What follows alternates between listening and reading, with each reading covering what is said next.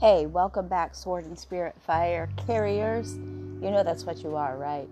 When you're a Spirit-filled believer, you are a Sword and Spirit Fire carrier. Amen, amen. God is good, and I wanted to drop in and bring you an encouraging word. I have been sitting on this word, meditating on it, getting downloads off and on for several days now. About a week ago, the Lord said to me, what is your role? What is your position? What is your field?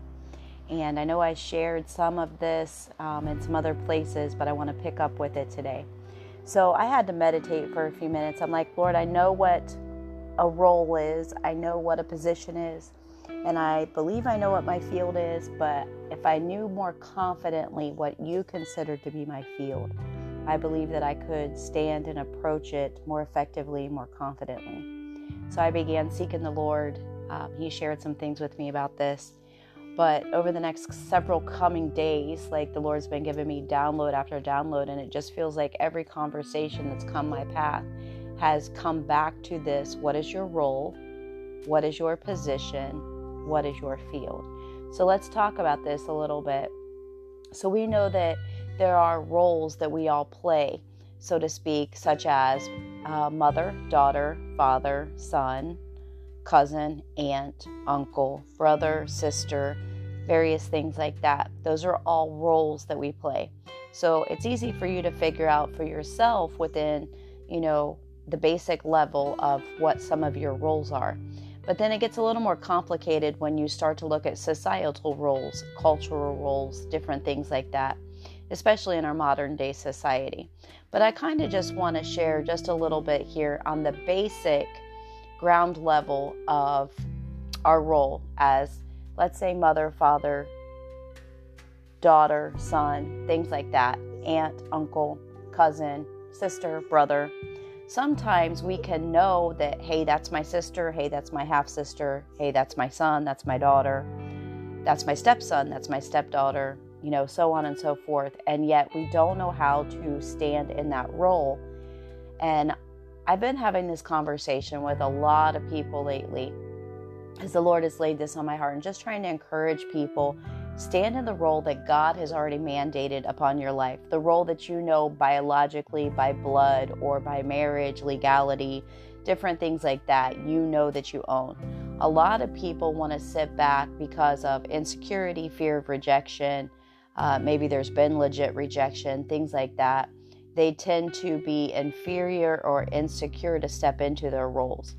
I want to just take just a moment and just remind us and encourage us to stand in our roles at the best of our ability as unto the Lord. And don't wait on someone else to give you permission to do and be what God has told you to do and be. If God has already said it, God has already ordained it, then we need to, as Spirit-filled believers, stand in those roles as unto Him to the best of our ability.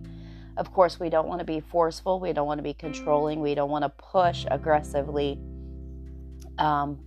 pushing ourselves onto other people just because they may be blood or family or, something like that.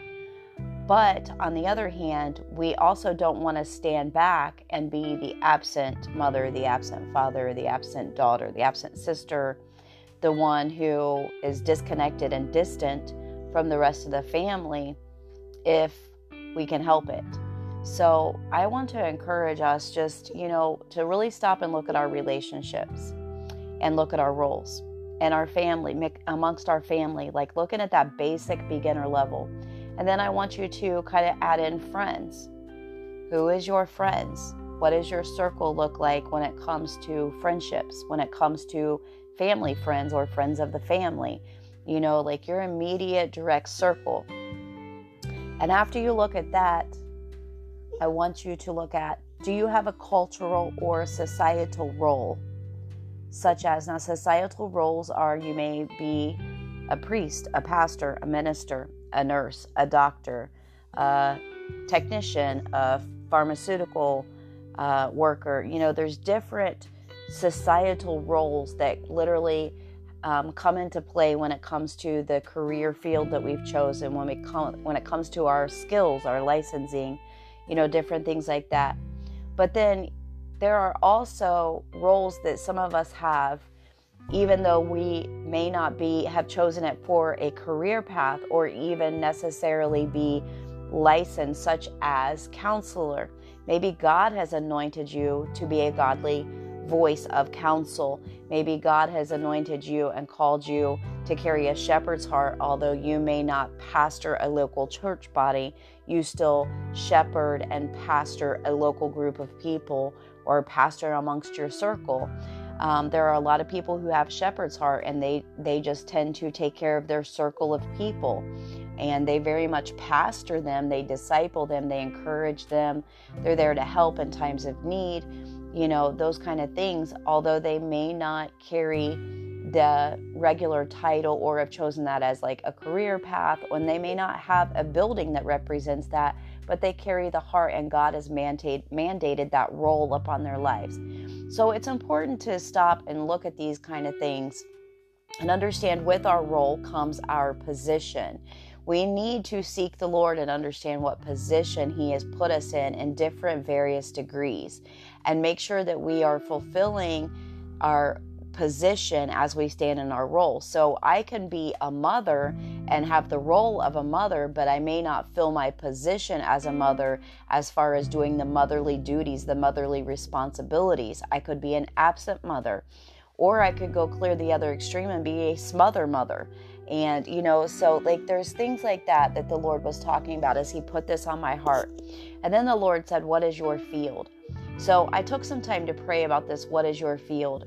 And I'll just tell you, to sum it up, what the Lord has showed me is basically what God calls our field, first and foremost, is literally everywhere that our life touches, where your voice can reach, where your hands can reach, where you can have an effect. The people that you literally have an inroad to, that, they come and go crossing your path, you come and go crossing their path, they are part of your field. But also our field is not just about the people, but it's also goes back to our role and our position. So as a mother, I very much may have a position to mother others that are coming and going across my path, but they may not be my biological children.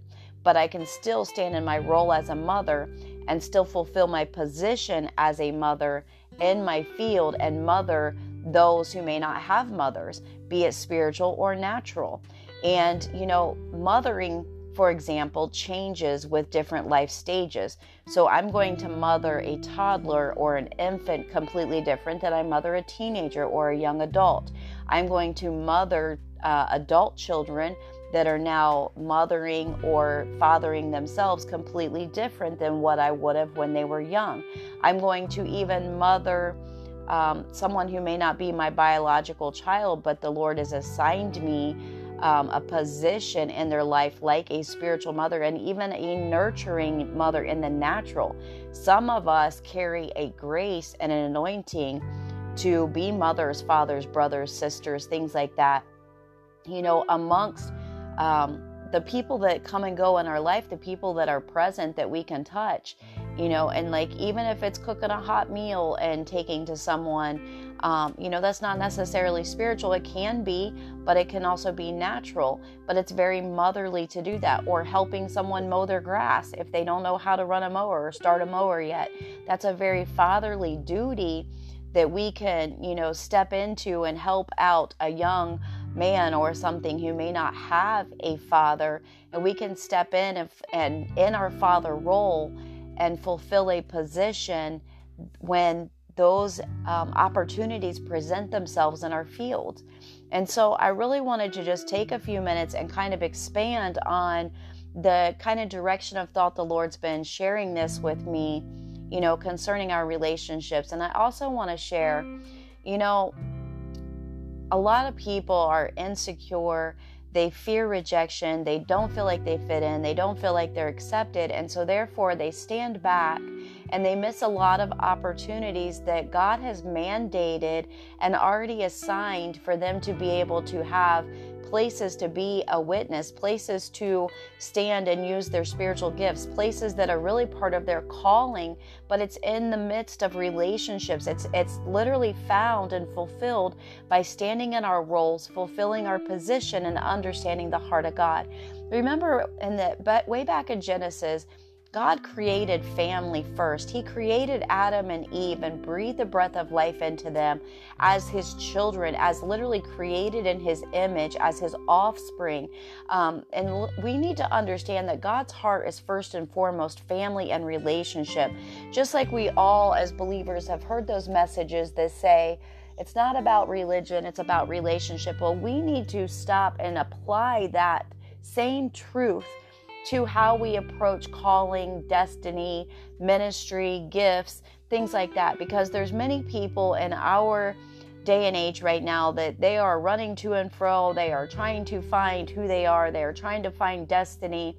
And they are like looking for calling and seeking out. And there's a lot of people that, they may have prophetic gifting, so they want to immediately jump into the role of a prophet and be in, position to prophesy and to minister prophetically and stuff, but yet they've skipped over their first foundational roles as mothers or fathers or brothers or sisters. So let's think about this for a second. The Bible calls all of us brethren.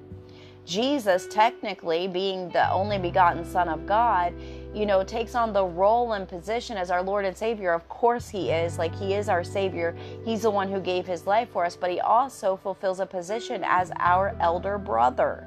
Okay?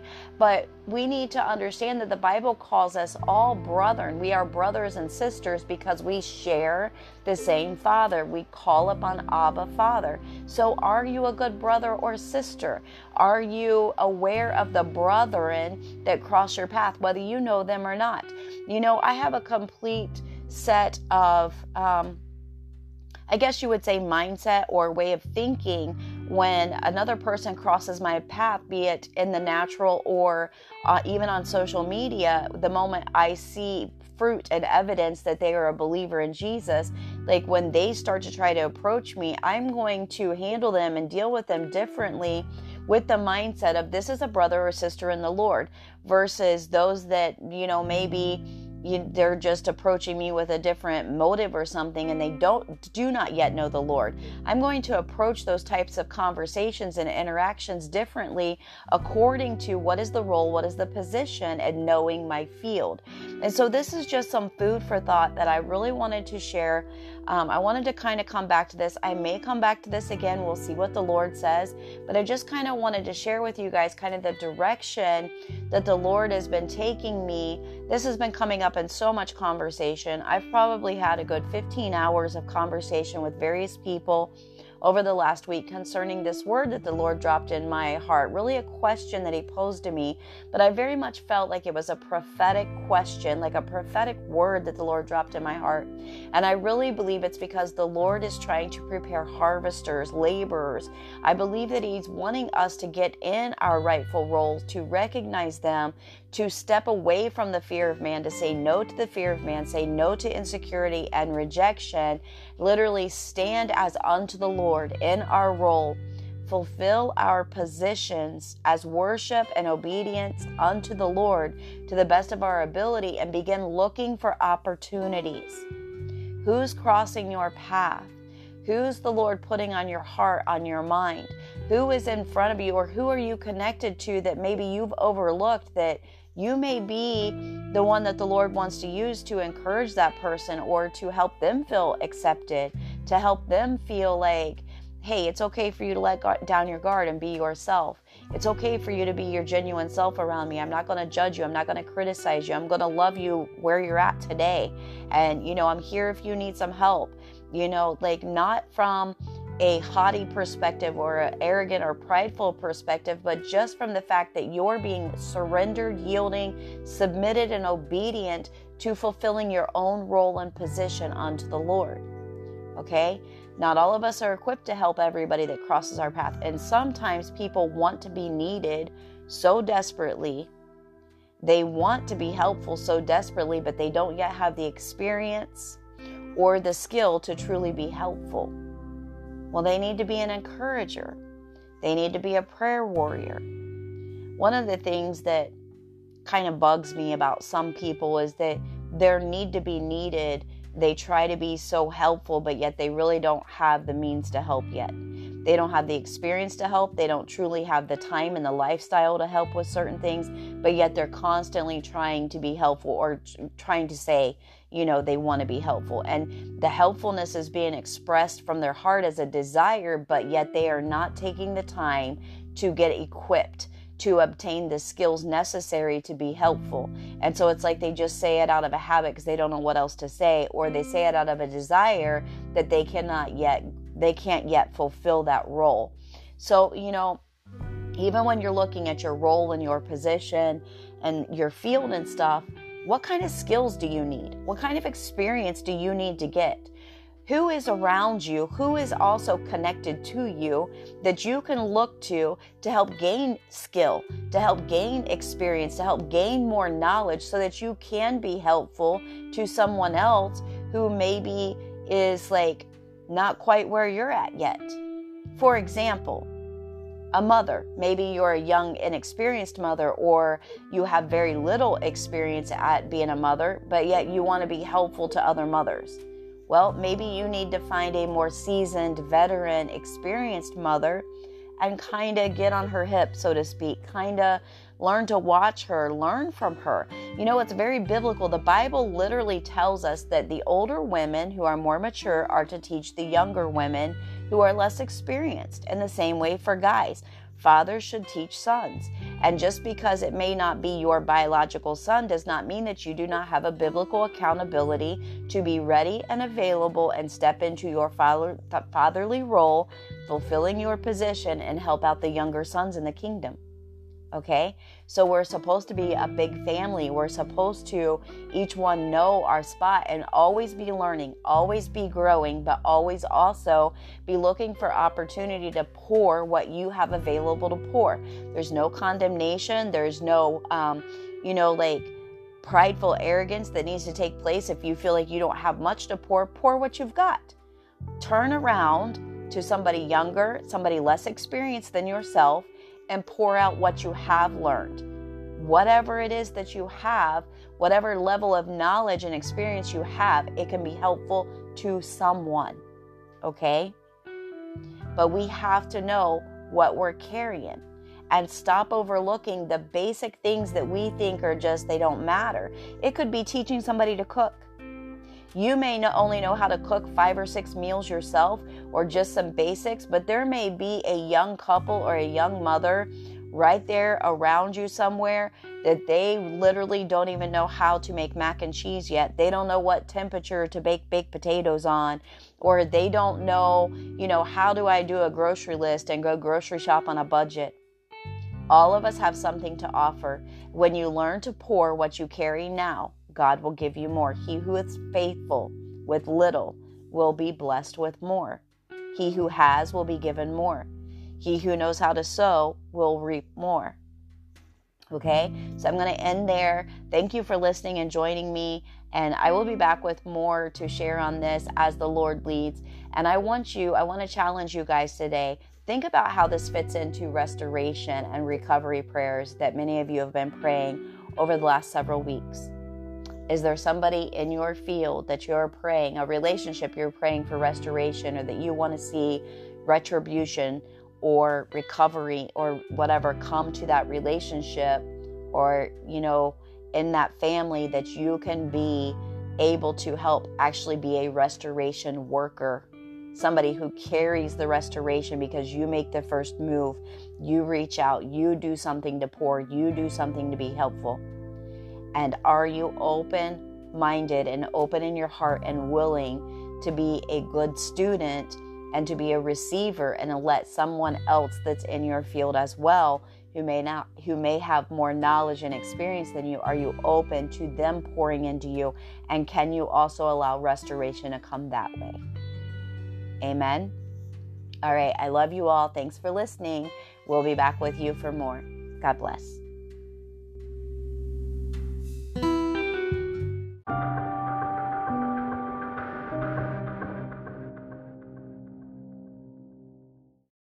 Hey, welcome back.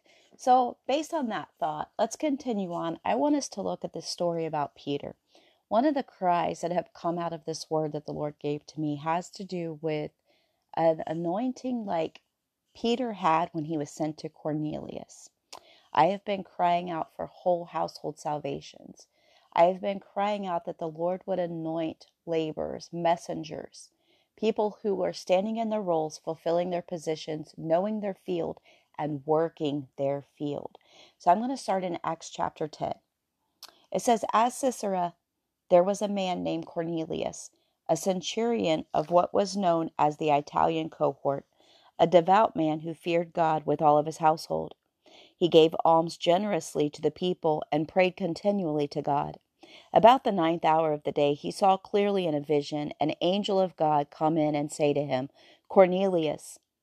And he stared at him in terror and said, What is it, Lord? And he said to him, Your prayers and your alms have ascended as a memorial before God. And now send men to Joppa and bring one Simon who is called Peter. He is lodging with one Simon, a tanner, whose house is by the sea. When the angel who spoke to him had departed, he called 2 of his servants and a devout soldier, and among those who attended him, and having related everything to them, he sent them to Joppa. The next day, as they were on their journey and approaching the city, Peter went up to the housetop about the 6th hour to pray, and he became hungry and wanted something to eat. But while they were there preparing it, he fell into a trance, and he saw the heavens opened and something like a great sheet descending, being let down by its 4 corners upon the earth. In it were all kinds of animals and reptiles and birds of the air. And there came a voice to him, Rise, Peter, kill and eat. But Peter said, By no means, Lord, for I have never eaten anything that is common or unclean. And the voice came to him again a second time, What God has made clean, do not call common. This happened 3 times, and the thing was taken up at once to heaven. Now while Peter was inwardly perplexed as to what the vision that he had seen might mean, behold, the men who were sent by Cornelius, having made inquiry for Simon's house, stood at the gate. And they called out to ask whether Simon, who was called Peter, was lodging there. And while Peter was pondering the vision, the Spirit said to him, Behold, 3 men are looking for you. Rise and go down and accompany them without hesitation, for I have sent them. And Peter went down to the men and said, I am the one you are looking for. What is the reason for your coming? And they said, Cornelius, a centurion, an upright and God-fearing man, who is well spoken of by the whole Jewish nation, was directed by a holy angel to send for you to come to his house and to hear what you have to say. So he invited them in to be his guest. So the next day he rose and went away with them, and some of the brothers from Joppa accompanied him. And on the following day they entered Sisera. Cornelius was expecting them and had called together his relatives and all of his close friends. When Peter entered, see that? He called all of his relatives and close friends. He called in his field. When Peter entered, Cornelius met him and fell down at his feet and worshipped him. But he went in and found many persons gathered. And he said to them, You yourselves know how unlawful it is for a Jew to associate with or to visit anyone of another nation. But God has shown me that I should not call any person common or unclean. Don't overlook that. God had showed Peter that he should not call any person common or unclean. So I was sent for. I came without objection. I asked then why you sent for me. And Cornelius said, 4 days ago, about this hour, I was praying in my house at the 9th hour. And behold, a man stood before me in bright clothing and said, Cornelius, your prayer has been heard, and your alms have been remembered before God. Send therefore to Joppa and ask for Simon, who is called Peter. He is lodging in the house of Simon, a tanner by the sea. So I sent for you at once, and you have been kind enough to come. Now therefore we are all here in the presence of God to hear all that you have been commanded by the Lord. So Peter opened his mouth and said, Truly I understand that God shows no partiality, but in every nation anyone who fears him and does what is right is acceptable to him. As for the word that he sent to Israel, preaching good news of peace through Jesus Christ, he is Lord of all. You yourselves know what happened throughout all of Judea, beginning from Galilee. I want you to pay attention here. This is how your field grows. Okay? He was sent to Israel initially, first field, preaching good news of Jesus through Jesus, and literally all throughout Judea, the field expands, beginning from Galilee after the baptism that John proclaimed.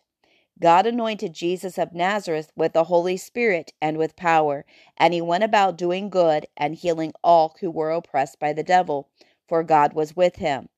And we are witnesses of all that he did, both in the country of the Jews in Jerusalem and in Jerusalem, both in the country of the Jews and in Jerusalem. They put him to death by hanging him on a tree, but God raised him on the third day and made him to appear, not to all the people, but to us who had been chosen by God as witnesses, who ate and drank with him after he rose from the dead. I want to stop and ask you, have you seen or experienced something that God has done in order to make you a witness, where God has chosen you to testify of his love, of his goodness, to be one of his witnesses? Who ate and drank with him after he rose from the dead. And he commanded us to preach to the people and to testify that he is the one appointed by God to be judge of the living and the dead. To him all the prophets bear witness that everyone who believes in him receives forgiveness of sins through his name. While Peter was still saying these things, the Holy Spirit fell on all who heard the word. As the believers from among the circumcised who had come with Peter were amazed, because the gift of the Holy Spirit was poured out even on the Gentiles. It was first to the Jews, then to the Gentiles. They were hearing them speaking in tongues and extolling God. Then Peter declared, "Can anyone withhold water for baptizing these people, who have received the Holy Spirit just as we have?" And he commanded them to be baptized in the name of Jesus Christ. Then they asked him to remain for some days. Chapter 11. Now Peter goes to report to the church. Now the apostles and the brothers who were throughout Judea heard that the Gentiles also had received the word of God. So when Peter went up to Jerusalem, the circumcision party criticized him, saying, "You went to the uncircumcised men and ate with them." Now listen, I'm going to pause for a second. Do not sound like these who criticized Peter. They said to Peter, "You went to the uncircumcised and you ate with them." Do not be like these and say you went to the unbelievers and you ate with them.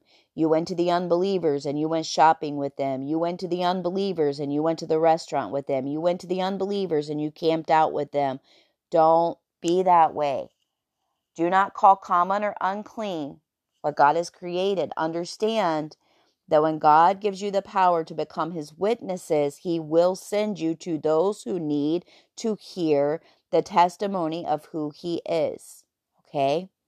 We have to understand the way that God uses us to share his word. Verse 4, but Peter began and explained it to them in order. So Peter tells them everything that happened. I'll let you finish reading this on your own.